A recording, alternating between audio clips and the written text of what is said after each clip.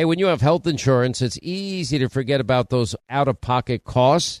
Now, that can be a lot of money, but are your medical bills accurate? Now, it's estimated that over 50% of medical bills actually contain errors. Now, HealthLock can help. HealthLock technology securely connects with your insurance and flags any overbilling, wrong codes, or fraud. Now, you can even have HealthLock work on your behalf to get money back from select past bills. Now, to date, HealthLock has helped its members save over $130 million. Check them out online, healthlock.com. Go there today. Hey, what if your home's title, which is the legal document that proves you own your home, is in some criminal's name? Well, that's called home title theft, and criminals all over the world can find your home's title online, and then they'll forge your signature. They'll take out loans against your home, or even worse, sell your home. Now, how do you know some criminal is not taking over the title to your home? You can find out with sign up at HometitleLock.com and use the promo code Sean, S-E-A-N. Imagine a society with a digital dollar and no cash, where every penny you have could all be tracked. That's why thousands of Americans have decided to opt out of the government's plans by talking to Goldco and putting a portion of their savings into physical gold and silver. Right now, they're offering up to $10,000 in bonus silver while supplies last. Go to HannityGold.com to learn how you could get started today. That's HannityGold.com. Let not your heart be troubled. You are listening to the Sean Hannity Radio Show podcast. All right, 84 days, the biggest, the most important election and midterm election in our lifetime. Glad you're on board. Glad you're with us. Write down our toll-free number. It's 800-941-SEAN if you want to be a part of this extravaganza. We got a lot of news that we are going to get to today. It looks like the trial of the century, the Paul Manafort trial, is now headed towards closing arguments. As what's interesting about this is the defense is basically saying, well, the prosecution never proved their case. And sorry, we're not interested in putting on a defense because we don't see a need for one. Now, this is a common strategy, risky in a sense, but, you know, on the other hand, they're just basically telling the jury, we don't think you reached the beyond a reasonable doubt standard in a particular case. And nor are we going to give you an opportunity to cross-examine the witnesses we were otherwise going to bring on board. And this case is now over, and we'll make our final remarks and closing arguments in this case. The star witness for the prosecution for Team Mueller was, of course, the partner of Paul Manafort, who faced well over 100 years in jail. He got a get-out-of-jail-free card by Team Mueller, and, which is a pretty incredible incentive. Every other person, it seems, that testified in the trial was given immunity on behalf of Mueller and his team to just line up against Paul Manafort. The media, I can promise you now, is, they're just salivating in the hopes and prayers you're going to get a guilty verdict against Paul Manafort. And, honestly, the odds are against him because you got a 95% plus conviction rate in federal courts like this. But I'm not so sure this is a slam dunk. I actually think the jury, just watching how disgusted that the judge was in this particular case, that this case was even brought to trial. Now, remember, this is the same judge that said that the prosecution, they don't really care about a tax fraud case dealing with a 2005 to 2007 tax issue. That wasn't their motivation at all. Let's be honest, he said. This is to put the screws to Manafort so Manafort will sing or compose, meaning make up, in the hopes that they can get information from Manafort that they can use to prosecute Donald Trump or impeach Donald Trump. That's the only reason they did it. And everybody pretty much that is associated or that was used by the prosecution in this case was, well, in a roundabout way, bribed or paid. Use whatever term you like. But if Rick Gates, their star witness who admitted to being a liar, admitted to being an embezzler and a tax cheat and committing all sorts of fraud, etc. He's your main witness, and he's given a get-out-of-jail-free card. How much credibility can such a person have with the jury? I've been using the example of Sammy the Bull Gravano. Commits 19 murders. He gets a get-out-of-jail-free card, doesn't get prosecuted for those murders, and on top of it, gets a new life in Arizona with a new home. and a chance to start over with the government protecting him through the witness protection program. Okay, now if you're facing charges of 19 murders, which means the rest of your life in jail, and you're already a murderer, how much credibility are you going to have testifying against anybody? And I think this is an incredible flaw in our criminal justice system, because you're incentivizing people to say things. You're giving them something in return for their testimony. In this case of Rick Gates, the rest of his life potentially in jail. So I just don't know how much credibility they have here.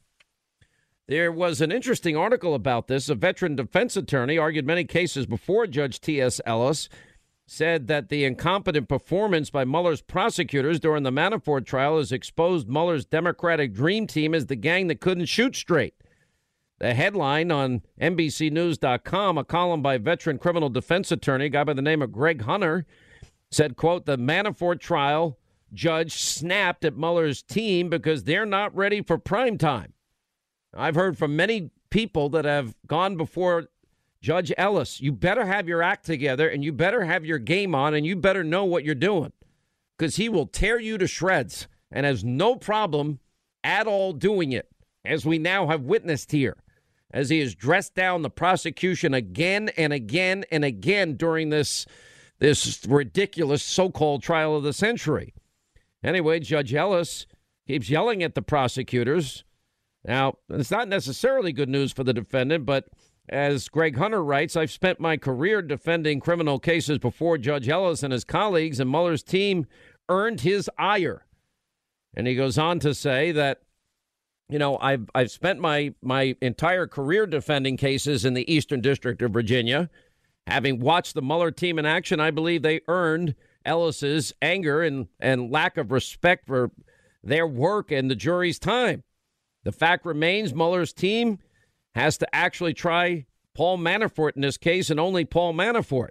And no matter how strong their evidence, how righteous their cause, or how impressive their resumes may be and actually are, Mueller's prosecutors simply have not done a very good job.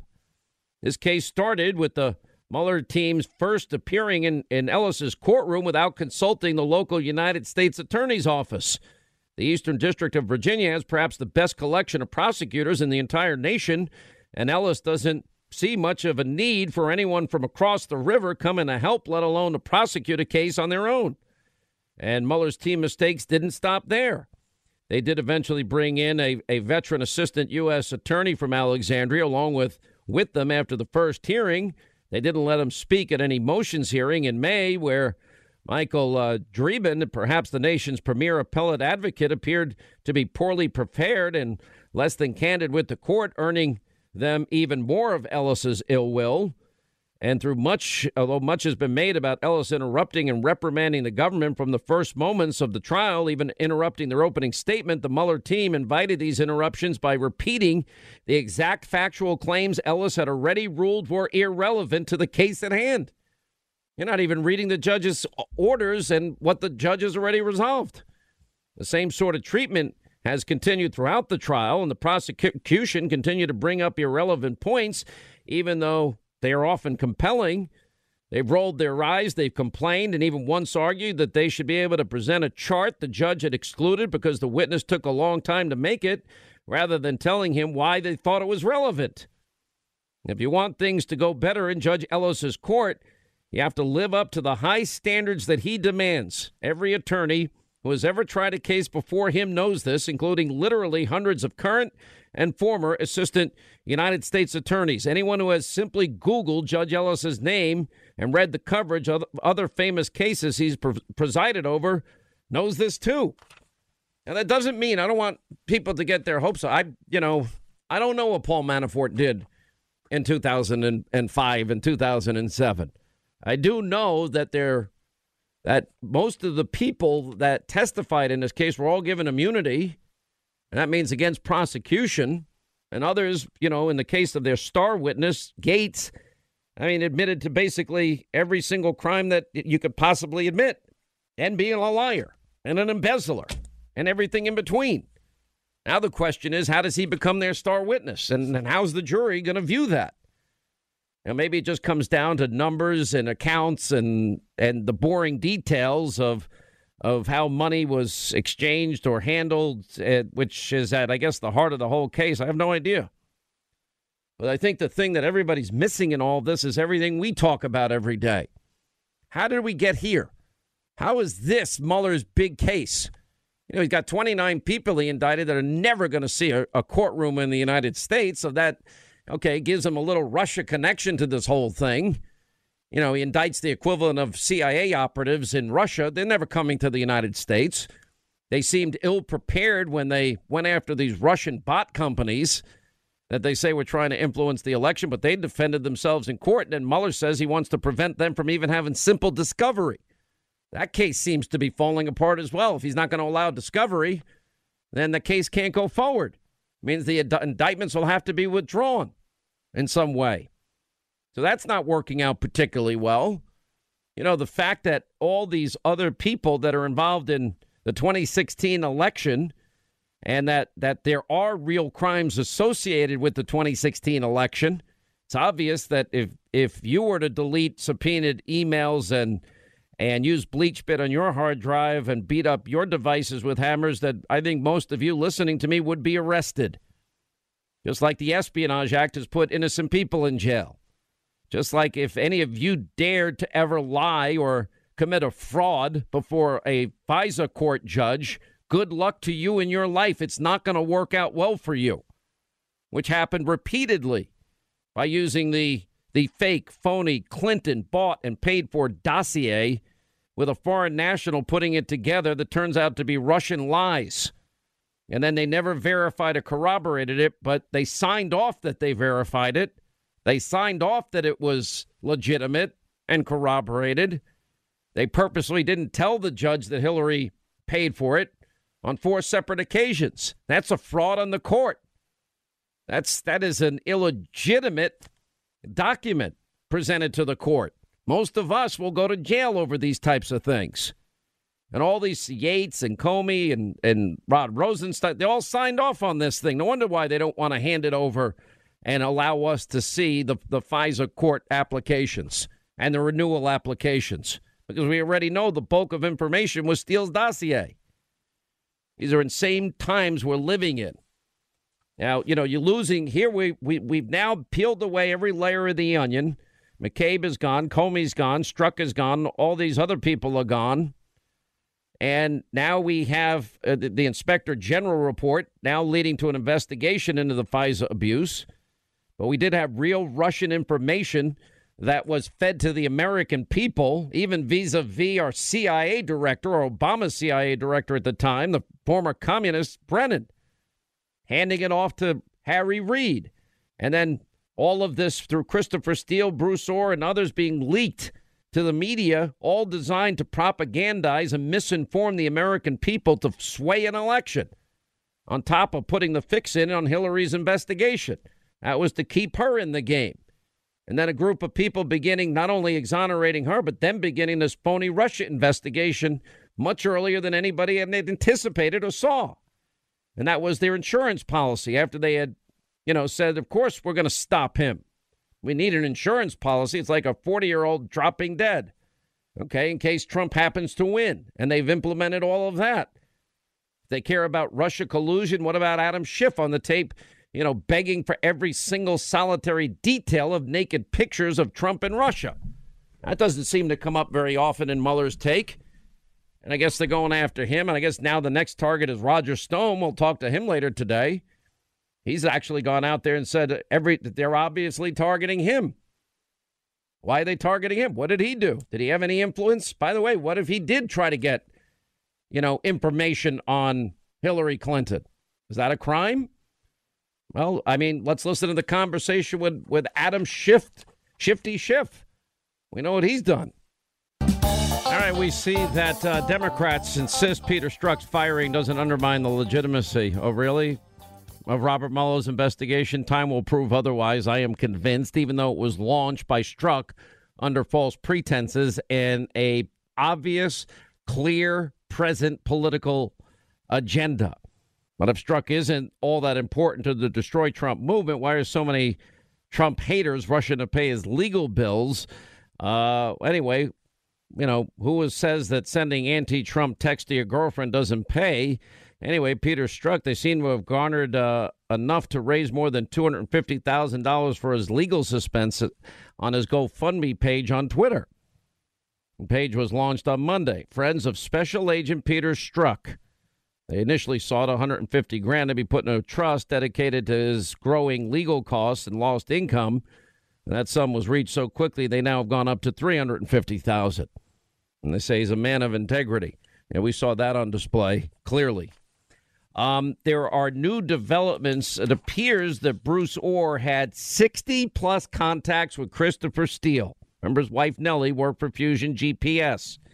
Congressman Mark Meadows has pointed out that Bruce Ohr will come before Congress on August the 28th and answer why he had 60-plus contacts with the dossier author Christopher Steele as far back as January of 2016. He owes the American public the full truth, Meadows tweeted. Lawmakers obviously believe Ohr now is key to finding out how the Clinton campaign, the DNC, paid Fusion GPS and Steele to fabricate this conspiracy of Trump and the campaign Russia collusion at the top levels of the Justice Department and the FBI. Obviously, Ohr's contacts with Steele, the ex-British spy that put together the Russian dossier lies, are said to date back more than a decade. And, this is the guy also, too, remember, that was fired from the FBI. And they continued contact both before and after the election. Emails handed over to Congress by the Justice Department show that Ohr, Steele, Simpson communicated all throughout 2016 as they were digging up dirt paid for by the Clinton campaign and the DNC. And Congress rightly now is set to grill Bruce Ohr on these secret contacts with Christopher Steele. With the members of the House Judiciary Committee and others, this will be interesting come the end of this month. Trey Gowdy telling Martha McCallum last night that the Justice Department is doing what Bruce Ohr does right now. Both men are prosecutors. It's unbelievable a prosecutor would insert himself into an ongoing investigation for which he had nothing to do. Well, he worked for the Department of Justice. We're getting to the bottom of it. It's getting worse every day. It's all beginning to unfold. All right, 25 now till the to the top of the hour. 800-941-SEAN is our toll-free telephone number. Let me give you the latest on Manafort's defense team. Rested today without presenting a case. Prosecutors resting their case yesterday. Closing arguments are set to begin 9:30 a.m. tomorrow morning. The attorneys will confer with T.S. Ellis III later today to discuss jury interactions. Now, there's 18 counts of tax and banking crimes, and the jury has now gone home for the day. They were brought back into the courtroom to learn that Manafort is not presenting a defense. The judge told the jurors to go home, reminded them, as always, that they must not discuss the trial. Said the court is now in recess when we will begin a hearing about jury instructions. On their way out of the courtroom, the defense attorney, Kevin Downing, said that the defense rested because the government has not met the burden of proof.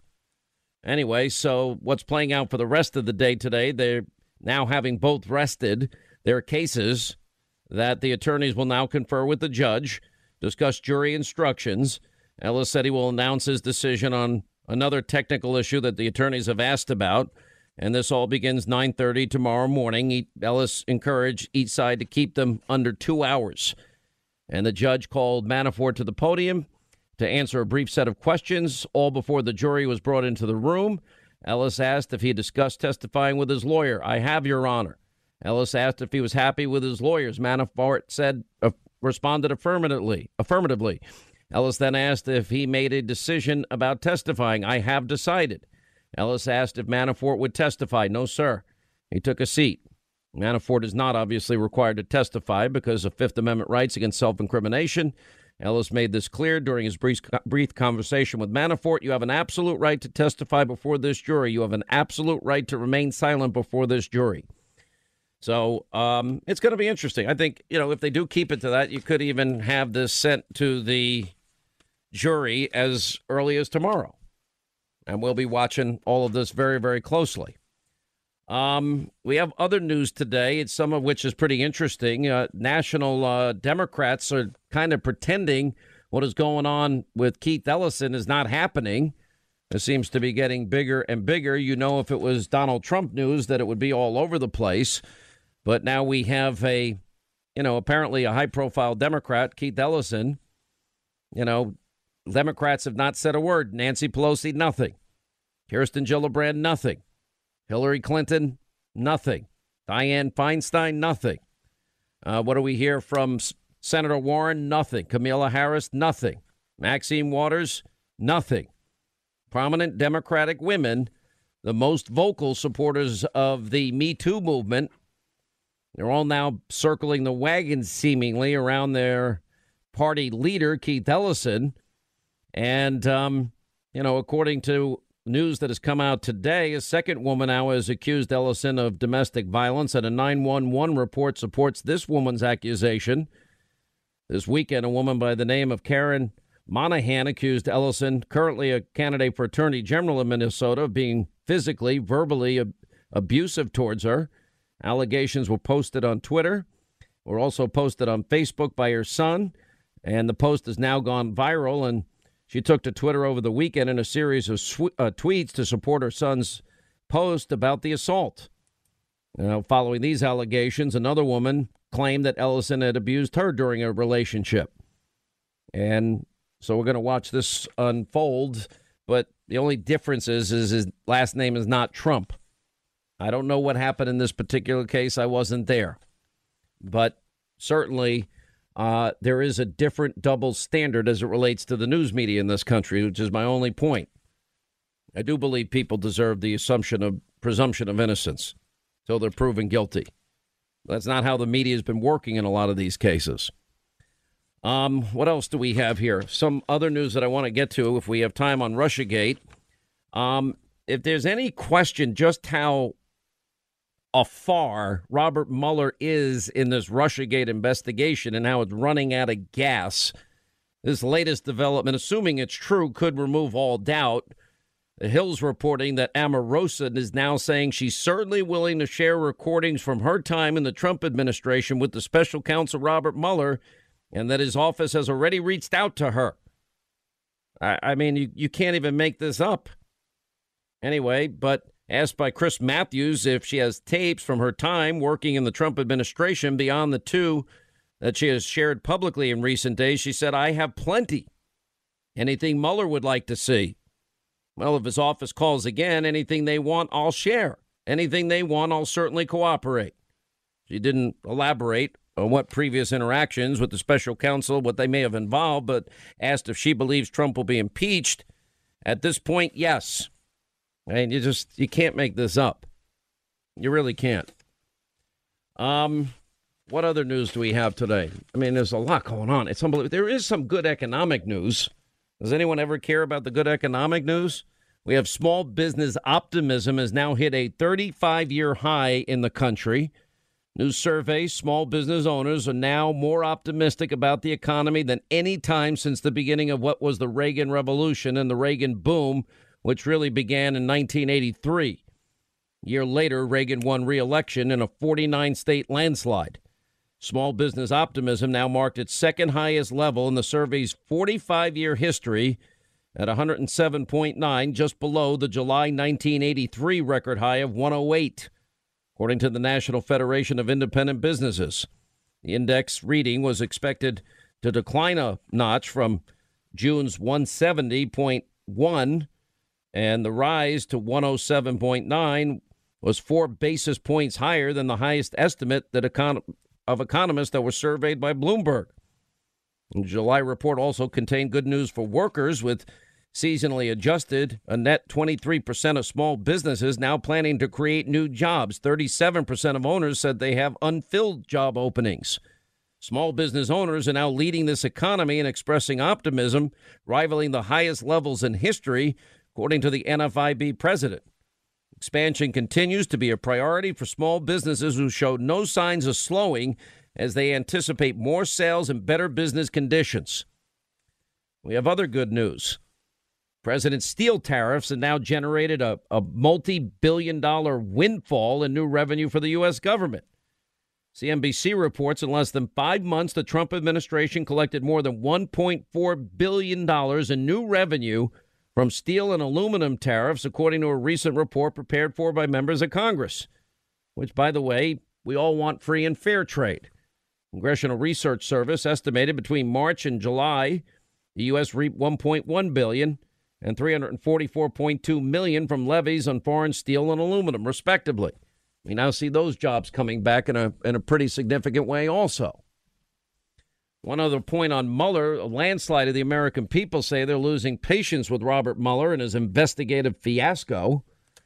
And they want him to wrap up things by Election Day, which kind of gives the bumbling special prosecutor a little more than 2 months. 2/3 of Americans would like to see Mueller finish the investigation into Russian election interference before voters go to the polls in November. Democrats are more apt than Republicans to think Mueller shouldn't aim to wrap up things before the election. Of course not. Majorities across both parties say you ought to be able to complete the investigation before voters head to the polls. Well, that would be good for the country. Why would we ever want something like that to happen? Which, you can't make this stuff up. It's pretty unbelievable. What other news? You know what the sad thing is with the media is, I noticed that fake news CNN is actually saying, well, these people that we have on tape, and I'll play it later in the show, we played it yesterday, even calling for the assassination of the president, that these same people were there to stop hate. And I'm listening to it, and it's person after person after person. They either want to punch the president in the face, slap him in the head, slap him around, or assassinate him. Now, that used to be a crime to threaten the president of the United States. I don't think anything's happening, though, that shows that that's anti-hate. Unbelievable. Oh, one other thing on Omarosa. She apparently has secretly recorded Jared and Ivanka. I guess we're going to get a tape a day. And the president fighting back, but at this point, I don't even see any point for it. Anyway, let's get to our busy phones. 800-941-SEAN is our number if you want to be a part of the program. Brian in Albany apparently wants to argue with me about something. Brian, how are you? Glad you called. What's going on? Hey, Sean, thanks for taking my call. I am a periodical watcher of the Hannity Show at 9 o'clock, and my question for you is very simple. In your endless defense of Donald Trump, why do you constantly talk about how the media is unfairly covering this president? Trump is the engine that drives the car. The media is responding to what he's tweeting, what he's saying, what he's doing.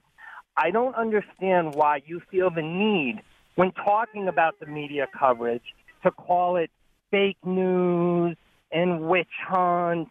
And you're actually the one who's propagating a message through the media, a pro-Trump message. And I just don't understand why you're always beating on the media and calling the media the mainstream media. Fox News is the most watched media network in the country. Aren't you guys the mainstream media? Well, no, not really. I mean, in many ways, I would say, I want to answer your question thoroughly. Number one, I'm a talk show host. Number one, I give opinion. I give strong opinion. But we also do straight interviews. We had one with Jack Dorsey of Twitter, for example, recently. It was just, an informational interview. I do interviews with Roseanne Barr occasionally, or other straight interviews, even with politicians, just to get information. So, what's in the health care bill? What do you want to have in the health care bill? Why isn't this in the health care bill? Those are all straight interviews. We also obviously do opinion. We also do investigative reporting. I do my own research most of the time. I have my team that helps me with some of the research, but I have my own sources. I make my own phone calls. As a talk show host, you wear many different, many jobs are included, including, we do journalism. We do straight journalism. We do investigative reporting. We do opinion. We do debate monitoring. We do everything. The difference between me and any of these people that you're mentioning is they say that they're journalists. I'm saying I'm the entire newspaper. News, information, opinion, we do it all. And we tell people we do it all. I turn on any of these channels, and you can turn them on any point at any time of any day, and all you get is nonstop hysterical coverage about Donald Trump. You don't get any coverage of the success that he is now and the things that he's accomplishing. They've ignored the biggest abuse of power scandal because of their own political bias. And I think that's a big part of the story, The way they say things, the things that they say every day, and the things that they claim to be are not true, and we point it out. It is but a small part of what I do. We're giving you news and information you're not getting anywhere else. You know, our stories have been proven to be true. We did learn that Hillary violated the Espionage Act. Everything we told you about her subpoenaed emails that she deleted or acid washed with BleachBit or destroyed her devices with hammers turned out to be true. She and the DNC did pay a foreign national through funneled money through a law firm through Fusion GPS. That's all true. And that Christopher Steele, the foreign agent, had an opinion that was anti-Trump, and he used Russian lies that were propagated to the American people for the purpose of influencing them with Russian lies before the election, and similarly was used after the election as a weapon to destroy Donald Trump. We have FISA court judges that were lied to repeatedly. That information that was never verified, corroborated, that ended up being debunked was presented to these judges with the purposeful omission that Hillary Clinton paid for all of this information, a vital point that they didn't present to the judges. That's a fraud against the court. That, too, is a crime. Also, the considerations that were given by people that we now know through Freedom of Information Act requests and different documents that have been subpoenaed and turned over to Congress, which has the authority for checks and balances. We've discovered that most of the people involved in the Hillary Clinton investigation had a pro-Hillary, anti-Trump bias. You know, like Hillary should win 100 million to 0, and that we're going to stop Trump, and that we've got an insurance policy, and that he's loathsome. Those are the same people that were writing an exoneration before even investigating that case. So all of the things that we have covered have turned out to be true. You can't give me a single bit of evidence because it doesn't exist about any Trump-Russia collusion of any kind. But I can play you a tape of Adam Schiff talking on a phone that was recorded by Russian hoaxsters, and he thinks he's getting dirt from Russia about Trump. Okay, and so Busova met with Trump. No, I don't want to play this now. I'll give you. Go ahead. You can respond to all that. Yeah, I mean, half of the things that you just said there are either utterly conflated or just... Give me one thing that I said that is... Wait. Give me one thing that I just said that's false. One. There is absolutely zero evidence of any attempts of collusion by the Trump campaign in Russia. That is utter none. Tell me what it is. I'll tell you what it is. A meeting in Trump Tower between Trump's entire campaign and Russian people close to the Kremlin while President Trump not collusion. Floors up. That's not collusion at all. Then you would say the tape of Adam Shifty Schiff is collusion. I have that tape, and all that was discussed at that meeting by everybody, and all the evidence showed they talked about Russian adoption, and that things that were promised that they might have some dirt on Hillary were never delivered, never even discussed. So there is no evidence of any collusion. What you're saying is false. And it's been repeated over and over again by leftists like you. Look, I can't convince you. If you want to convince yourself that you want to believe the worst about Donald Trump, go right ahead. But it's not going to end up well for those on your side because the country's succeeding in spite of you. Have you been asked to appear before the special counsel's team? I have not, but it has been publicly reported that they have interviewed and subpoenaed a number of my associates.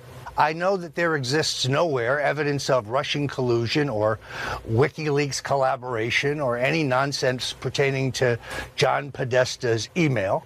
But I'm also mindful of any prosecutor's ability to squeeze underlings to get them to compose testimony against a bigger fish. I have not been contacted by the special counsel's office. I've made it abundantly clear that there's no circumstances under which I would testify against the president. I would not rule out cooperating if they think I could be helpful in some area. But beyond that, I have not spoken to them. That was Roger Stone from earlier last night. And Roger Stone has now written a piece about all of this. Signs growing that Mueller is zeroing in on Roger Stone is a headline on The Hill in their article. He joins us now. And of course, he has a Stone's Rules, which is his brand new book out. You even go against your own rules in your article. How are you? Excellent. Generally speaking, Sean, I think the only thing worse than being talked about is not being talked about. But last Friday, I might have taken exception to that when my longtime associate, Kristen Davis, went before the grand jury, when my longtime traveling aide, Andrew Miller, was charged with contempt because he refuses to allow them to violate his Fourth Amendment rights. And it was revealed that Randy Credico, who I swore under oath before the House Intelligence Committee was the source who told me that Assange did have the goods on Hillary and would publish them in October, received a subpoena. By the way, that testimony was 100% accurate and truthful. So, by the way, why would that even be today? There is no evidence whatsoever that I either colluded with the Russians, collaborated with WikiLeaks, or knew anything in advance about John Podesta's devastatingly embarrassing and incriminating emails. Well, let's just stop for a second and leave your statement on face value for a second. What if you did know? Well, that is an interesting point. You see, Sam Nunberg and other misfits have been out there saying that Stone can be charged with defrauding the United States. Really? Prove that Julian Assange is a Russian asset. Prove that WikiLeaks is a Russian front. I know that John Brennan and James Clapper repeat this lie constantly, but it's never been found to be true in a U.S. court of law. And you and I think, both believe it to be nonsense. Well, I mean, I did interview Julian Assange both on this radio program, and I flew to England, and I asked him specifically if it came from Russia, this leak, etc. He was adamant in saying, no, it wasn't Russian. Nobody connected to Russia, and it wasn't a state party. But, if we're really interested in getting to the bottom of it, I have said all along, in my humble opinion, he would be the one guy that I would assume would have the actual proof and evidence of where it came from. And there was a report last week or the week before that, in fact, he might be invited to testify before the Senate, and I think that would be a good thing for the country to have resolved, don't you? I totally agree. In fact, there's been a lot of speculation that Ecuador would soon expel him from the embassy, that the British government would extradite him to the United States to stand trial, although it's hard for me to understand what the charge would be, unless they intend to charge the Washington Post and the New York Times as well for publishing classified information that they got from a whistleblower. That's what journalists do. But he is the one person who could clear this up. Yes, Julian Assange, more than any person on the planet, could really clarify these matters, and I think put the lie to the deep state claim that Assange is a Russian asset, which he is not. Well, let me go to what you think Mueller is trying to accomplish here. I mean, Kristen Davis is known as this famous madam in New York. And I think she had a run for office herself many years ago. You're friends with her. And why is she being drawn into this? Well, look, first of all, that was 10 years ago. Kristen Davis paid her debt to society. It's ironic that she went to prison and Elliot Spitzer, the guy she provided high-level prostitutes for, went on to have a show at CNN rather than doing any time. There is a little irony in all her that. Life. She's a single mother. She's trying to launch a cosmetology business. She's certainly not engaged in any illegal activities today, but, Sean, she's worked with me, kept my schedule, worked with me on some IT projects. She put herself through school to learn web design. She's a fine person. She has no knowledge of Russian collusion or WikiLeaks collaboration or any other illegal act, nor does Andrew Miller, nor do any of the people who have been brought before the grand jury. So the expression witch hunt comes to mind. In fact, I think it's a fishing expedition. Why me? Because I'm for Donald Trump, and I won't back down. So I'm not sure whether their goal is to silence me or whether their goal is to try to get me to flip and testify against the president I've known for 40 years. But that's not going to happen. I'm not going to do that, no matter what they come up with. You even said in this piece, I guess a lot of people have perceptions of other people that they're extraordinarily wealthy, but we've learned in all of this nonsense that has gone on.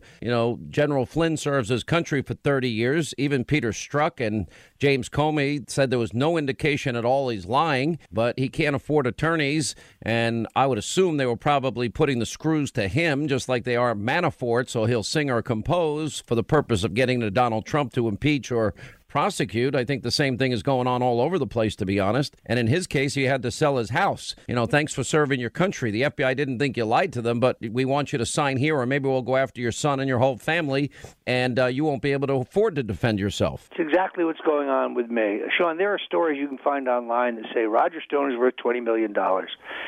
in their dreams. I'm not a wealthy man. I work for a living to provide for my family. I work hard to flog my books, and I'm glad you enjoyed my most recent book. By the way, I break every single rule in the book, and every other rule is about how you dress, and I dress like a slob because I'm wearing jeans and T-shirts and baseball hats. You've got some of the best neckties on television I have ever seen. Well, I know there is 1 hour a day that I clean up. The point of the course this is that, yes, they try to destroy you financially. Between the Democratic National Committee lawsuit against me, between this Obama-based group that sued me, a suit I recently got dismissed, between the House and Senate Intelligence Committees, between Mr. Mueller poking into every single aspect of my personal life, Sean, my private life, my family life, my business life, my social life, my political activities, my legal fees are set to run a couple $1 million, which I don't have. So I had to set up a legal defense fund at stonedefensefund.com, and I thank the thousands of patriots who are donating. I could not stay afloat. I could not fight without them having my back. But I'm fighting for something larger here, because you're absolutely right. This isn't about Roger Stone. It's about taking down Donald Trump. It's about trying to flip me and get me to testify against him. Let me tell you, Roger, what they come up with, I am not going to do that. I don't know what you have done or haven't done in your life. I don't know. I know you. We've mostly gotten along over the years. You've taken a few shots at me, which is fine. I probably deserved them. I'm looking at what's going on with Paul Manafort, what Judge Ellis has said, exactly what you just repeated, and I am disturbed. More importantly, this was supposed to be about Trump-Russia collusion, and we're digging down deep into a 2005 tax case as a means of putting the screws to him. And it has nothing to do with collusion, nothing with Russia, nothing with the campaign, nothing with Donald Trump. How did the mandate ever cover such a wide range of basically anything you want to go after? You're free to go after as a special counsel. Secondly, we do have evidence of Russian interference. We had warnings that Obama said ignored of Devin Nunes. That should bother everybody. Devin Nunes warned us all in 2014 the Russians wanted to influence our election in 2016. Obama told Trump in October of 2016, stop whining and go out there and try and get some votes, thinking Hillary would win. And what have we discovered? Hillary paid for a phony dossier full of Russian lies that was spread by the former CIA director to Harry Reid to literally influence the American people with what they knew were lies. Those same lies were used, never verified, corroborated, and it was used 4 times to obtain warrants to spy on a Trump campaign associate, American citizens. They never corroborated the information. They never verified it, nor did they tell the FISA court judges on 4 separate occasions that Hillary bought and paid for this. All of that has to do with Russia. You want to hear about Russian collusion? We've got a tape of Adam Schiff, breathlessly, begging for naked pictures of Donald Trump as he being hoaxed, as a hoax is taking place with some Russian prankster. That's on tape. I don't see any interest or resolve to get to the bottom of that collusion or conspiracy. So I have an entire distaste in my mouth, and I feel that we're losing the country. I feel if we can lie to FISA court judges, that Hillary Clinton can literally have an investigation fixed. There's no American that will get away with deleting subpoenaed emails, acid washing their hard drive, and beating up their devices the way she did, Roger. Those are all crimes. She got away with it. All these FBI high-ranking DOJ officials, they all committed crimes. They all tried to steal an election here, and the evidence is overwhelming and incontrovertible. So I don't know what you did or didn't do, but we do know these things happen, and nobody seems to give a rip. Yeah, no, look, Sean, no one has connected the dots like you have. And in fact, I think we both know that the entire Russian collusion investigation is a distraction from a much more serious crime. And that is the use of the phony dossier, which was produced with the assistance of Russian intelligence and by the Clinton campaign, as the phony rationale for the use of surveillance by the state, the power and the authority and the capability of the state to spy on Donald Trump's campaign. Yes, that is a crime far more serious than Watergate. The New York Times reported on January 20th, 2017, that Paul Manafort, Roger Stone, and Carter Page were all subject to FISA warrants. Whistleblowers have come to my attorneys and pointed out exactly where my name was redacted from the Carter Page FISA warrant application released 2 weeks ago. There's far more of this story to be told, But I have no intention of turning on the president. I will fight, but I need the support of patriots like you and like others to give me this forum to tell my side of the story, because the mainstream media is obsessed with Russian collusion when they should be obsessed by the illegal and unconstitutional acts of the Obama Justice Department and the Obama FBI. I remember a conversation, a private one, I won't go into all the details, that I had with Paul Manafort after all of this, and he actually said the words, there's nothing for me to tell. In other words, he didn't have anything that they wanted, thus the case goes forward. And look at his partner, Rick Gates. What was he facing? Up to 100, 200 years in jail? And meanwhile, he admits he's a liar, he embezzled, he committed tax fraud, he's guilty of every single thing that the government says Manafort's guilty of, but they gave him a get-out-of-jail-free card. Well, that is not exactly a credible witness to me, but there is a 95% conviction rate in federal court. No, you're absolutely right. In fact, Gates said on the stand that he had embezzled $400,000. I believe it's more like $3 million. So clearly, the rules are only for Trump supporters. I learned that the woman doing the questioning of my associates in front of the grand jury is Jeannie Ray. Yeah. Wait a minute. Let me get this straight. So the woman who, as a private attorney, represented the Clinton Foundation in the email case, which is one of the subjects for which I am being investigated, is now conducting the investigation of me. Can you say conflict of interest? I don't even know what to say. All of this stinks to high heaven. All right, got to take a quick break. We'll come back more with Roger Stone on the other side. 800-941-SEAN if you want to be a part of the program. All right, as we continue, Roger Stone is with us. His book is out, Stone's Rules, which you can get at his website. And here's my fear, Roger, that they are ignoring major crimes that they say their mandate causes them to act on. And they're ignoring the biggest abuse of power scandal to literally steal a presidential election from the American people. If we don't solve this abuse of power, the fundamentals here, we've lost the country, Roger. It's gone. It's over. Our constitutional republic will be dead. You can't have a dual justice system. You can't. If you don't have equal justice and equal application of our laws, it's over. That's just a fact. There is really only one answer, in my opinion, and that is President Donald Trump needs to clean house. He needs to terminate Mr. Sessions. He needs to terminate Mr. Rosenstein, who ought to himself be prosecuted. He needs to terminate Mr. Mueller. This is a witch hunt.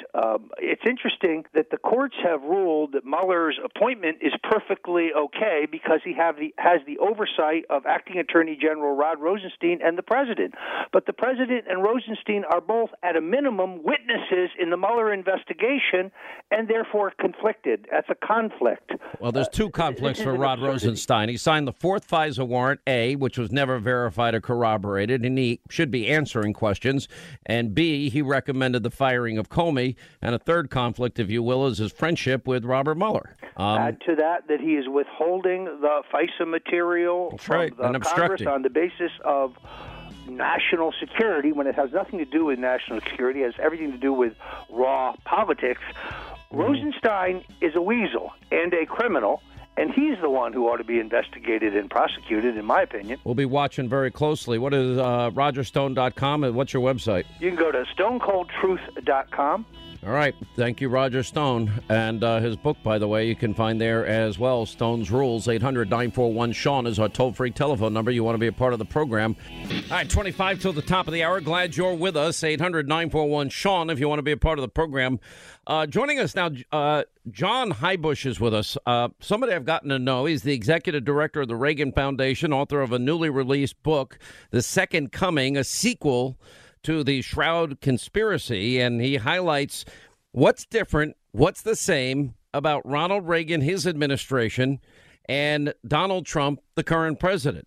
What's different? The media, the people, the protests, the conversations, etc. I think it's a fascinating read and a fascinating question, and I wanted John to come on a couple of minutes and talk to us about it. How are you, sir? Oh, I'm just great, Sean. Thanks so much for having me. It's great to be with you. Reagan Library, it is a must-see for anybody that wants to just spend a little time and learn about one of America's greatest presidents and one of America's great turnarounds. And it is fascinating to me because there is a distinct stylistic difference between Reagan and Donald Trump. Reagan was the ultimate gentleman. Reagan was always polite. Well, not necessarily, but he was forceful. Donald Trump is abrupt. He is straightforward. He's an iconoclast. He feels a need to break things and doesn't ever shy away from any controversy whatsoever, doesn't play the political game at all. But I look at their policies on taxation. I look at their policies on Supreme Court justices and judges in general, originalists. I look at their philosophy, policies on immigration, although the 86 bill we can talk about specifically, peace through strength, the need for energy independence, ending burdensome regulation. I see so many similarities, and I think we're beginning to see the similar results that Reagan brought us to by implementing conservative policies. Your thoughts? Yeah, Sean, you hit it. I don't know I could describe it any better. You couldn't find two men who are more radically different in their styles, but who are also so perfectly aligned in terms of their policies. I think President Trump has executed a very Reagan-like agenda. So in reality, what he's been able to pass through Congress and the things he's done they're so much like Ronald Reagan, and I don't think he gets enough credit for it. It's interesting because if you go back over the years and people forget this, Reagan was hated, absolutely despised by establishment Republicans. They're the ones that said that he was an amiable dunce and an actor, a grade B actor, et cetera, et cetera. They're the ones, it was Bush who said, voodoo economics. Well, voodoo economics gave us the longest period of peacetime economic growth and 20 million new jobs in America, and Reagan and Trump both were able to do something that few Republicans can do, and that is get the working men and women on their side. Yeah, you're right, Sean. It's funny now the media has a love affair, it seems, with Ronald Reagan now. But, boy, if you look back, you're right. I remember Reagan saying, he talked about he had a bile in his throat about the media. I mean, the way they treated him was so much like President Trump. It's just, in Reagan's case, he actually had to work through the mainstream media, right, to get his message out. There was no internet, Al Gore hadn't invented it yet, so the way that Ronald Reagan could get his message across was through the media. I think with President Trump, he's got the advantage of being able to tweet and reach the American people directly with his message. But times and technology have changed so much, Sean. Yeah, talk radio was in its infancy. Rush didn't syndicate nationally until 1988. That's the end of the Reagan presidency. And, think about Fox News not existing till 1996. It's a different media environment. Then you add social media and Facebook and Twitter and Instagram and all these other means of communication. The president with one tweet can reach, millions of people, like 100 million people. It's massive. His ability to bypass, he doesn't need the media anymore. These press conferences have become dog and pony shows. They're just a waste of everybody's time. There's no need for them anymore. Yeah, that's right. And as a result, I think, Sean, what's interesting is because President Trump and the media, seem at war with each other now. It's just fascinating to see how remarkably same he and President Reagan are with respect to each other. It's just that the media and the technology, everything is just so much different. It took even, years later, but even Democrats begrudgingly began to acknowledge the success of Reagan. Everything is going to be judged through the prism of success. Is this president going to follow through on his promises? He's doing it. Jerusalem, Iran, North Korea, borders and taxes and regulation and energy and all of these policies. And if he's successful, it'll be amazing how many people turn around and say, yeah, he was a great president, but they had no vision that he could be. And I think that, different times call for different type of leadership. And I think American politics, our political system, is in such a dramatic state of decline that it needs this jolt or shock to the system that is known as Trump, who is literally moving at his pace and not playing along with how the swamp and the sewer in D.C. works. Yeah, isn't it interesting, too, Sean, that at a time when the the media, and I don't mean just the editorial, but reporters and all the talk show hosts have made Trump the enemy. At the same time, they've never been making more money, right? I mean, the New York Times subscriptions have increased and eyeballs have increased, and, everything's gone. All the subscriptions are up, but yet he's the enemy, too. Well, we have the highest ratings we've ever had, by far. Yeah. And we're number one in cable. And it's in large part because the media is so hostile towards him, like they were hostile to Reagan. But John Heubusch, it's an honor to have you on, Executive Director, Reagan Foundation, author of this new released book. It's called The Second Coming, a sequel to the Shroud Conspiracy, highlighting the differences and what the similarities are between President Reagan and Donald Trump. It's a great read, and thank you so much for being with us. Yeah, thanks so much for having me, Sean. I'm honored to talk to you. It's just been an honor to have you here at the Reagan Library when you're able to come. So thanks. I would love again. to be back as soon as I can. Thank you, sir. 800-941-SEAN is our number if you want to be a part of the program. Van is in Florida. Van, hi, how are you? Glad you called, sir. I'm doing well, sir. An honor to speak to you. How are you doing? I'm good. How are you doing? I'm doing very well, and my name is Van Johns, not Van Jones. That's a good thing. What's going on? Listen, there's so much I want to talk to you about, but we don't have time. I just want to run one thing by you here real quickly. I think you'll understand. Mr. Trump is the same person now that he was back in the 70s, back in the 80s, back in the 90s. He was revered by everyone, the Democrats, the media. They all wanted him to be at their parties. They all wanted to be like him. He was revered. Now he is reviled, and all he did was change jobs. Listen, I got to be honest. That's the thing that I think makes him successful. Donald Trump is being successful because he's running government like a business, and he moves from issue to issue to issue to issue to issue. And, okay, that's done. Now let's move to this. Now let's move to this.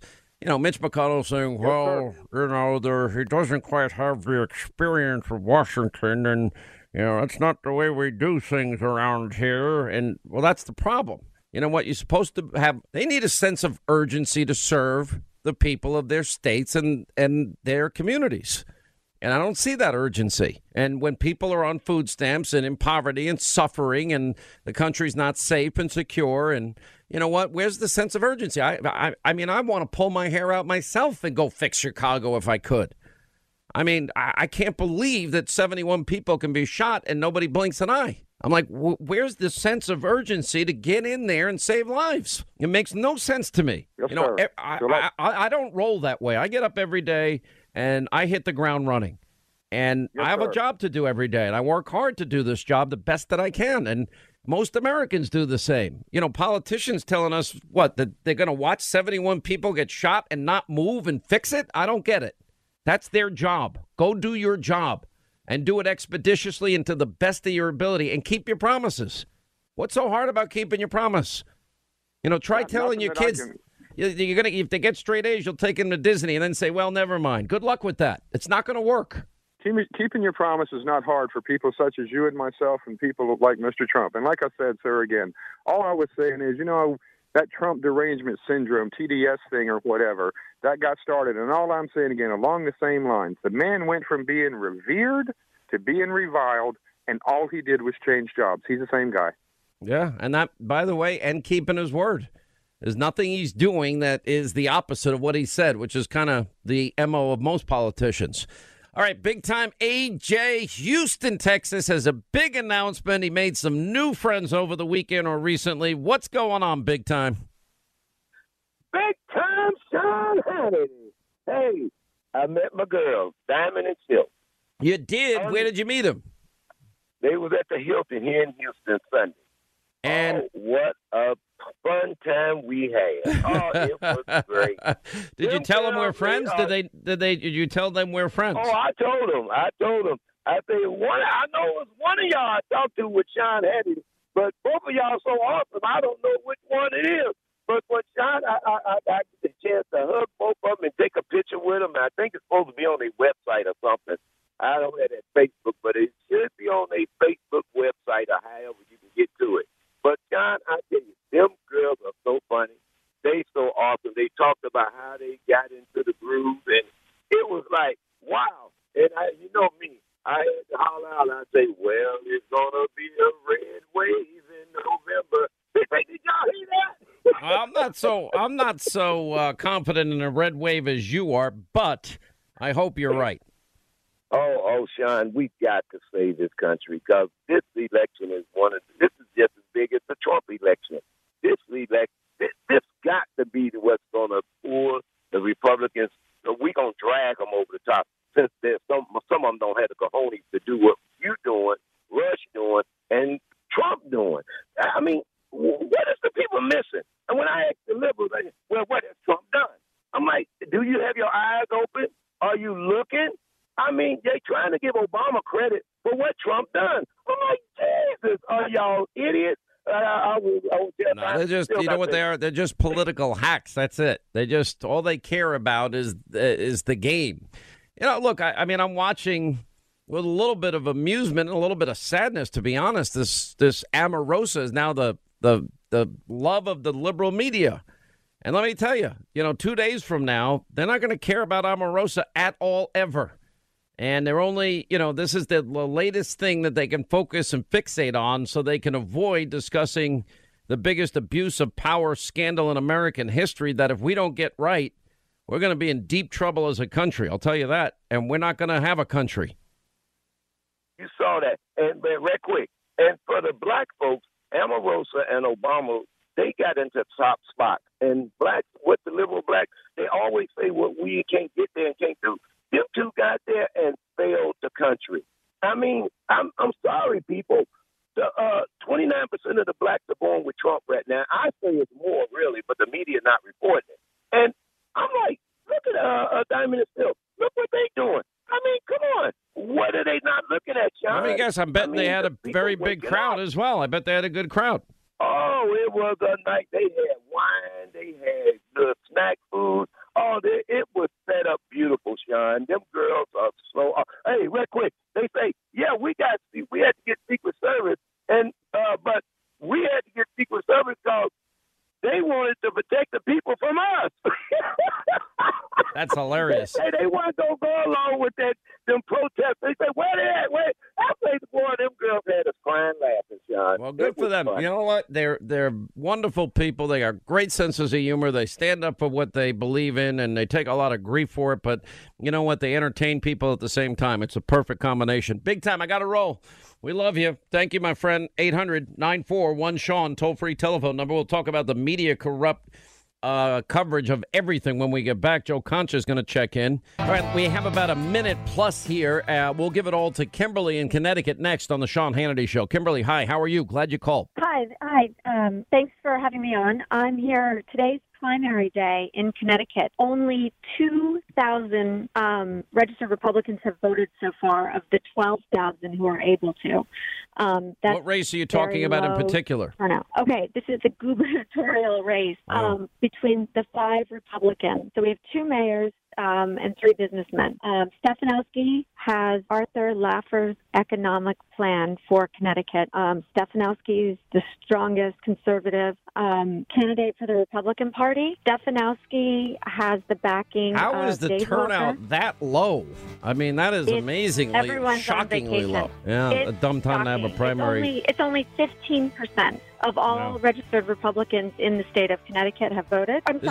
There's only 12,000 registered Republicans in the whole state? In Greenwich. I'm talking about, this is only in Greenwich. Okay, gotcha. All right, well, I got to run, but all right, Kimberly. Yeah, what a dumb time to have a primary in the middle of August on a Tuesday. Just people don't have their brains straight. All right, we'll take a quick break. We'll come back. We also know who was a mediator between Trump and Russian government, who met with ex-advisor of Trump, Mr. Flynn. It was the Russian singer, very famous singer, Arkady Ukupnik, who met with Mr. Flynn on Brighton Beach in Brooklyn in a special Russian cafe, Langeron. What's the name of the cafe? Langeron. Langeron? Yes, it's on the Brighton Beach. Okay. And it's a special. It's a Russian district in Brooklyn. And do you know what was discussed?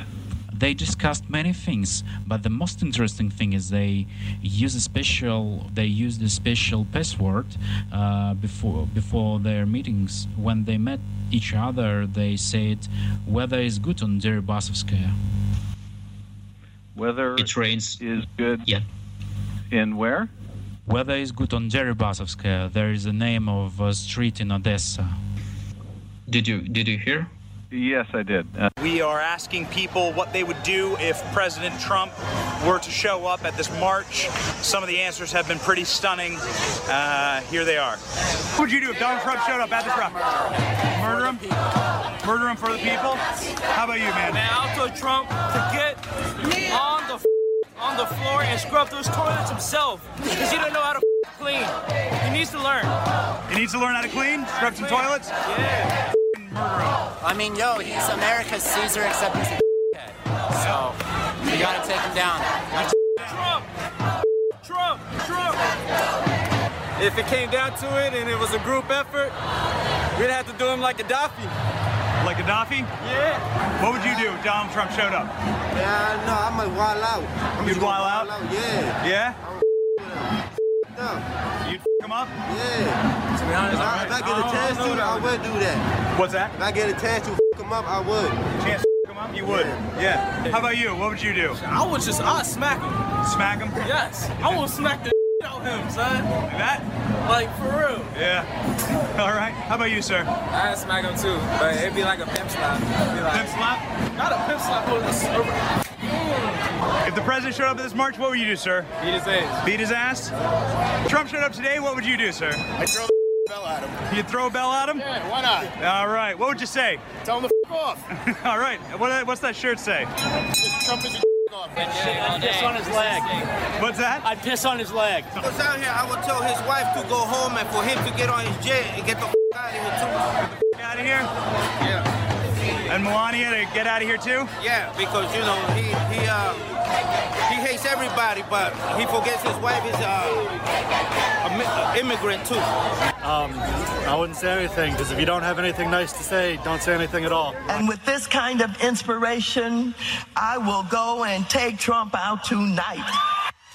Yes, I have thought an awful lot about blowing up the White House. When was the last time an actor assassinated a president?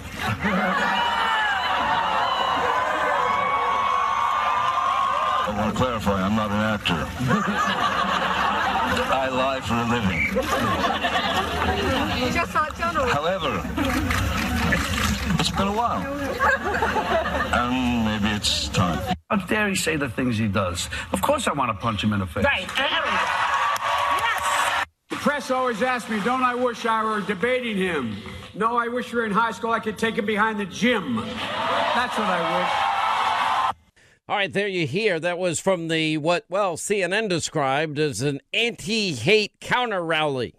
Well, I heard a lot of hate and a lot of talk of assassination and a lot of talk of slapping, hitting, beating, punching the president of the United States if they had the ability to, but none of it should surprise us, considering all the rhetoric that we've heard out of Hollywood and from left-wingers and what we've been watching with Pam Bondi and Secretary Nielsen and Sarah Sanders and the Trump family and even the president's wife and daughter and kids and granddaughter. I mean, nothing surprises me, even his 12-year-old son and 4-year-old granddaughter. Nothing at this point surprises me. All right, joining us now, he's with The Hill. He covers all things media and has been on through all these crazy media cycles. He's kind of a unique island in the media in as much as he's actually a little fair and balanced and calls out his fellow people in the media. I guess that takes you out of the circle or the loop or the, I don't know what you want to call it, but I mean, they've got this bubble that they live in on Twitter and amongst themselves, and they seem to just think alike, use the same words and phrases and sentences and spin. Joe Concha. Yeah, Sean, I'm not in the trust tree anymore, I guess. No longer allowed in the group. You know, I don't really care. I don't want to be on the big panels and go to the big parties. I just want to call balls and strikes like any should. Everybody's so compromised at this point, and mainly even a lot of media reporters are, and that's a shame because we're supposed to be the refs, and when they're even being compromised, and we got problems. Compromised? I mean, they've gone all in anti-hate Trump. I mean, it's not even... You know, this is what the media doesn't seem to understand, is that there's a reason that trust in them is now at an all-time low and getting lower. And I think this is one of the big reasons why they're all losing audience and losing in ratings wars, because they are, you know, predictable and they have opinion and they try to serve it up as their news channel. And they're not a news channel. Well, that's right. And we've talked about this before. You're an opinion maker, right? And I know you break news on your show through like the John Solomons and the Sarah Carters and the Greg Jarretts. And I get that completely. But mainly you're an opinion guy. And a lot of these people. I actually beg to differ. Okay, go ahead. I'm a talk show host. Talk show host, you wear there's many roles associated with it. Right. You don't call yourself an anchor, correct? Well, no. I mean, if I said I'm a journalist, then that puts me in a very narrow scope. But a talk show host, I do plenty of straight interviews. I think I did a straight interview with Jack Dorsey of Twitter or Roseanne Barr. I think I do straight interviews all the time, where it's just, okay, give me answers to specific questions on the news of the day. But mostly you're where you're at now because of your opinions and your convictions, right? Listen, that's what you're known I give for. strong opinion. Mm-hmm. I also interview newsmakers. We break news. We do investigative reporting. I use sources. And it's all encompassing when you talk about what a talk show host does. We do journalism, and we do opinion. We do both. In other words, I would say we're the whole newspaper. They're the news division of the newspaper, and they claim to be, but they're not. Right. Okay. So you're not just the op-ed, but you also are you're saying you're that. You're a hybrid. We'll put it that way. Yeah. Look, I mean, I think that's a lot of the problem here, that so many people are called anchors when they're clearly giving opinions. I know you mentioned Chris Cuomo and Antifa, and he's still listed, if you look at his CNN bio, as an anchor. Don Lemon's listed as an anchor, or Anderson Cooper. Yet they all have commentary, very provocative commentary on their programs. And I think when people hear that, they're saying, "Wait a minute, you're supposed to be the anchor. You're supposed to be giving us facts and let us decide at home what our conclusions should be." But, the Antifa commentary by Cuomo last night certainly getting a lot of play. And, I just remember when Chris actually sent out a tweet last year. And I didn't even see what Chris said. I wasn't talking about him specifically at all. But I will say this. They were covering this as an anti-hate protest. Look, there were 2,000 ignorant, racist morons that showed up in Washington, but by the coverage leading up to it, you would have thought, 1 million people were going to show up. Yeah, 20, right? I think that it was like 15 I think or 20 there were 2 total. dozen. Yeah. Yeah, you couldn't even get a football game together with that. And by the way, I have no problem with people standing up against ignorant, racist, hateful people at all. Yeah, who would, right? Right. But with Cuomo's point, I think that he had said that Antifa should not be compared to. Basically, he defended them, saying that they're standing up to hate, therefore that makes it okay. And you can read about it on the Hill today. I think it's on Mediaite as well. It's gotten some play, but you got to look at it like he also had a tweet a year ago where he showed Allied troops storming Normandy on D-Day and saying this is the same thing as Antifa protesters, right? Because they're fighting Nazis. And no, when both sides are using violence to bring home a point, I say you can equate them. I don't think there is any difference between the two. I heard a lot of hate in the tape that the Daily Caller put together as they went into that rally, and I experienced it recently myself when I was in London, and I went into the middle of an anti-Trump protest there. I was a little shocked that everybody there knew who I was. They were not particularly happy that I was there, and I didn't stay particularly long for a lot of obvious reasons. But, there are calls for and talks of really violent attacks, even assassination of our president. And it's done daily, and it's done openly, and it wasn't hard to get these comments from people. Right, and put the shoe on the other foot. Let's pretend it's 2010, okay? And let's say members of the Tea Party marched and rallied, and reporters were sent into those rallies, and you had Tea Party members saying, I want to assassinate the president at that time. Right. Could you imagine? They would be shamed out of existence. Not that the Tea Party didn't get a lot of bad press already, but they would be shamed out of existence. And I can't believe that we're hearing people defend Antifa, because if you're going to defend Antifa and say, well, they're fighting hate, therefore that makes it okay, then I guess we should have rooted for Stalin as well, because he was on the side against the Germans as well in World War II. That makes him a good guy. No, you could have both bad people on both sides. And that's clearly the case here in threatening to assassinate the president, in attacking reporters, including Cal Perry from NBC. Again, we hear the media screech about these things so much, saying we have to stand up and support the media whenever they're attacked. But it seems like they want a Trump supporter to be doing the attacking. But when Antifa does it, it gets ignored. Well, the bias of omission again strikes. They're offended at the president, saying that the press is fake news and fake news is the enemy of the people. They're worried about potential violence against them.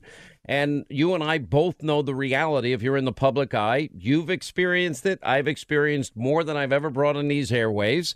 I've had threats against my life. I have had all sorts of incidents that I've had to deal with over the years. Unfortunately, that's the reality of being in the public eye.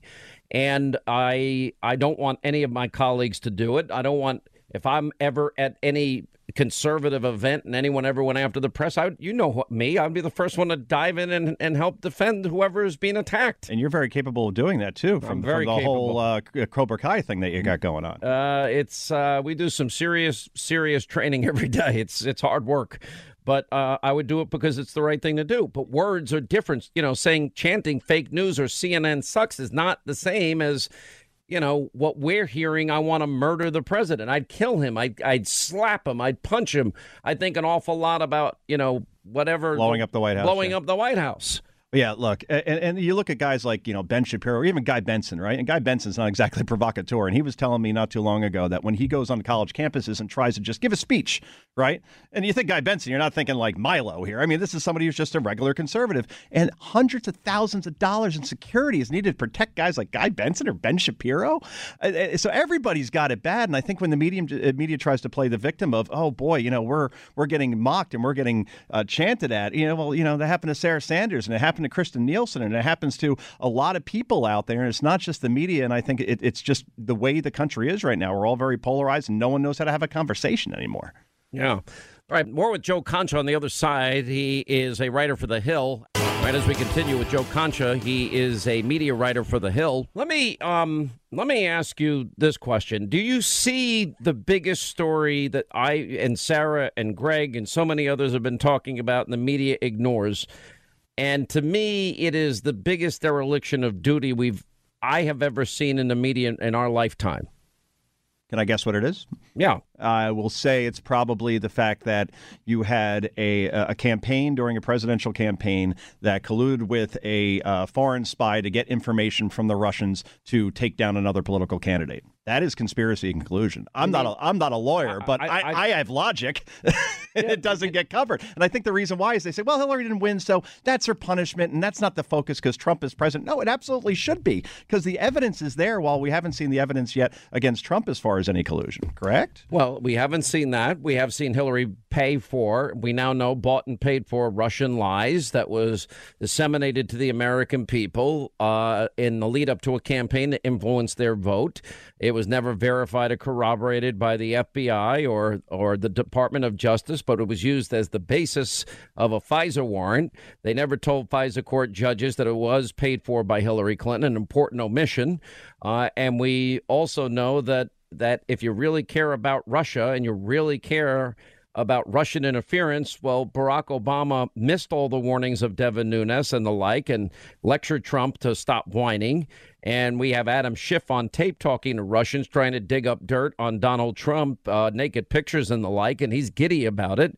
And yet all of that is ignored. Well, why cover that, Sean, when Omarosa's father's brother's nephew's former roommate once heard from another friend that maybe Trump said the N-word at one point? I mean, that's the thing. Like, where Omarosa is getting all the media coverage now when she has contradicted herself, when she's been caught in several lies, when she's made up things that are impossible to believe, like Donald Trump swallowed a piece of paper as if to destroy evidence. The germaphobe did that, really? And even Michael Cohen, who's no fan of President Trump, said, I never saw anything like that when Omarosa said he was right in the room. So that alone should have her dismissed from any media coverage or any interview that happens. She should be getting raked over the coals, and instead it's Michael Wolff Fire and Fury Part 2, where we treat basically gossip is gospel, and then she's going to dominate the news cycle for the next 2 weeks when it's been proven that she lies, exaggerates, and has no credibility. But it doesn't matter to anybody because the narrative is the end goal here in terms of anything that can make the president look bad. Yeah, it's pretty unbelievable. All right, Joe Concha, we appreciate you for being with us, and thanks for your time and thanks for your commentary, which is in a world of bias. Honestly, it is refreshing because you're basically an island unto yourself now in terms of a little bit of objectivity in analyzing news. Thanks for being with us. Thanks. I've invented my own party, by the way. It's a pragmatist party. What do you think? Appreciate it. Joe Concha, thank you. All right, 25 till the top of the hour. The hot news, the burning issues, all you need to know. 84 days till the midterm elections, the most important midterms in our lifetime. There's no other way to put it. All right, let's get to our phones. Norfolk, Virginia, we have Pat standing by. Pat, hi, how are you? Glad you called. Sean, thank you for taking my call. Thank you for calling. I am an 82-year-old, very conservative Republican, so I'm not a liberal. So I want you to know this when I take you on. Why are you supporting Donald Trump? Well, because I went into great detail about this yesterday, if you were listening to the program. I was home and I wasn't listening at home. So okay, that's fair. Well, I'll give you the reasons. Okay. I think conservatism, I'll start with this, a broad overview. Conservatism works. Conservative philosophy helps the forgotten men and women that suffered under Obama's policies that have now been suffering for almost 10 years. We see the proof in the pudding. I didn't even think things would turn around this quickly, but they are. And I agree with the president that we're overtaxed, not undertaxed. He gave us the biggest tax cut in history. I believe that government regulation has created a stifling environment towards business, which, Obama was right. If we kept all of that big government regulation, we would not be able to see manufacturing centers and factories going up, nor would the president be able to appeal to businesses to continue to invest trillions of dollars in cities like Cleveland and in Ohio and in Michigan and in North Carolina, Wisconsin, and that's all happening. So it works. We see it with 4 million new jobs, 2 million fewer people on food stamps. I agree with the president. He has now opened up American energy possibilities in a way that it has never been before, which gives us not only the opportunity to become energy independent, but also allows America to create millions of high-paying career jobs for our fellow citizens. That is important to me. I agree with the president that we've got to build a wall to secure our southern border. I've been down there 14 times. I've seen the crime. I've seen the drug warehouses. I've seen the tunnels. I've been out all over the place on the border. The statistics speak for themselves, but we can have a big open door and just vet people before they come in. We're an inviting country. I agree with the president's peace through strength and making Jerusalem the capital of Israel, which many presidents promised and never delivered on. I'm appreciative that he pulled out of that ridiculous Iranian deal and is not, dropping billions of dollars in cash and other currency on the tarmac of mullahs that chant death to our country. I'm glad what he's been able to accomplish with ISIS and degrading them to the extent that he has. I agree with the president's tough position on North Korea, China. I think we're getting better trade deals because he's willing to just negotiate. I don't think any of this is about a trade war. I think it's about better deals and free and fair trade with reciprocity. So that's the short list of what I like about this president. And he's also a guy that is fearless and gets things done. And he takes on one issue after another. He also got rid of the individual mandate on health care and has fought like hell to get rid of Obamacare altogether. Okay, now, the reason I called you is I remember Omarosa. See, this is what sparked me to call you on Monday, because I watched Chuck Todd's interview of her. I have been working as a volunteer on campaigns. Now, I mentioned to you I was 82 years old. Since I was in my teens, I have never missed a vote in my community, even the sewer commission. I worked on Jeb Bush's campaign in the last presidential election. Now, all those many, many things that Trump is doing, I agree with. But he waters them down by his ugliness. Now, to say Omarosa, I don't agree with a lot of things she did because I don't know her personally, but I met her on The Apprentice. To call her lowlife, you know what? Do this in the privacy of your office. Hit the wall and make a hole into it. But why does he have to character assassinate everybody? And you know what, Sean? I have voted in every presidential election for over 60 years. I walked out of the polls 2 years ago, left it blank. And in 2020, I now moved to Norfolk. I was in New Hampshire for 32 years, and you know what a great state that is for politicians. I am going to work my backside off to get Trump out, not impeach him, but I'm going to work in 2020 to get another good Republican there, and I'm looking at Jeff Flake. So, Sean, I love you.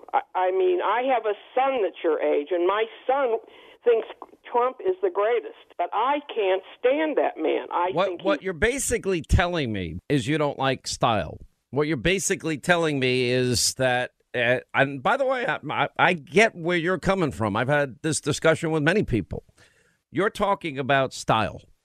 President Trump is never, ever going to be the quintessential establishment-like, and I mean this in all sincerity, president. It's not him. But I do think that things are so bad that America, it's sort of like, I don't know if you've ever had a pool or taken care of a pool. It's a pain in the neck. Don't bother getting one. It's not worth it. But you sometimes have to shock the water, shock the system. I think America's political system needs this electric shock that Trump is bringing to it. And by that, I think both parties have become corrupt. You mentioned Jeff Flake. You know, with all due respect, he's not somebody that can get a thing done in Washington. He's not somebody that is going to make promises and fight like hell to get it accomplished. You know, I think the fact that the president fights so hard has been a blessing overall for the American people. I know it hurts some people's feelings, but I don't know. Maybe it's the fact that I grew up in New York. I'm just not offended by it. I'm not offended by words. I don't feign this outrage every day that everyone in the media seems to feign. I look at the results and I look at the promises made and the promises kept, and I find it refreshing. I look at him call out people for what they are and who they are, swamp, sewer creatures, and they're being exposed in ways that we never imagined. You know, when he came down that escalator in 2015. It doesn't upset me. I understand your level of being upset, but if you say you're a conservative, I don't see Jeff Flake as a conservative at all. And I don't see that he has any wherewithal to get a thing done. And that's part of Washington's problem. Weak Republicans, inept Republicans, spineless Republicans, Republicans full of fear and not courage. No vision, the people perish. They can't even keep their promise of 7 years to repeal and replace health care. It's pathetic to me. And so I feel very strongly that this is a moment in time. America deserves action. And President Trump is an action president. And sometimes when you're doing action, you're going to step on a lot of toes and piss a lot of people off.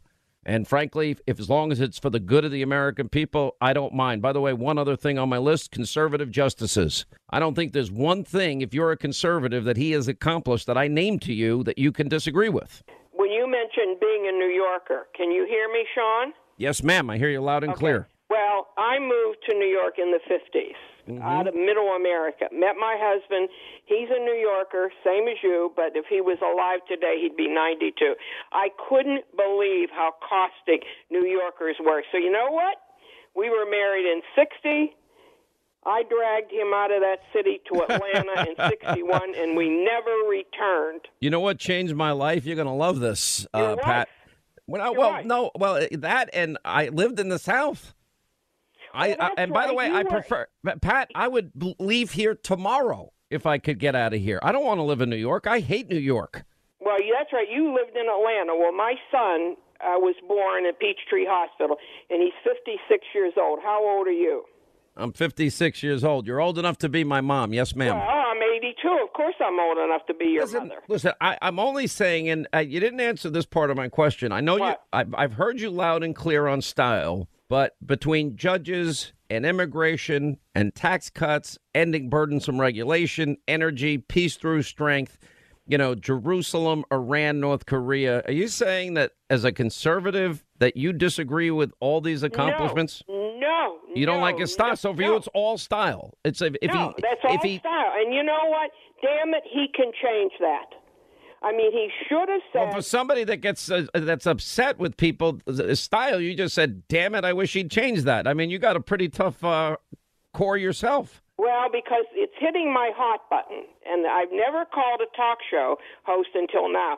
He could have come out and he could have said to the reporters, I'm sorry that Omarosa is going, but she just didn't... And basically you want him to be somebody he's not.